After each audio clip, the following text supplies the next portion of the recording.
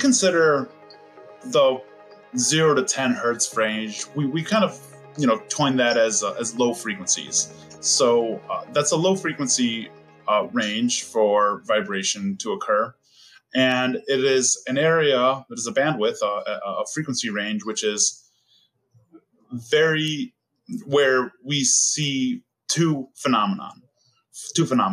We see the instruments which are being used in these types of environments have resonances at low frequencies.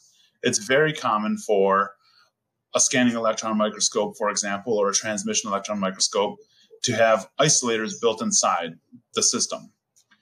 However, those isolators are often passive isolators which resonate at low frequencies, which increases the sensitivity of the tool at those frequencies.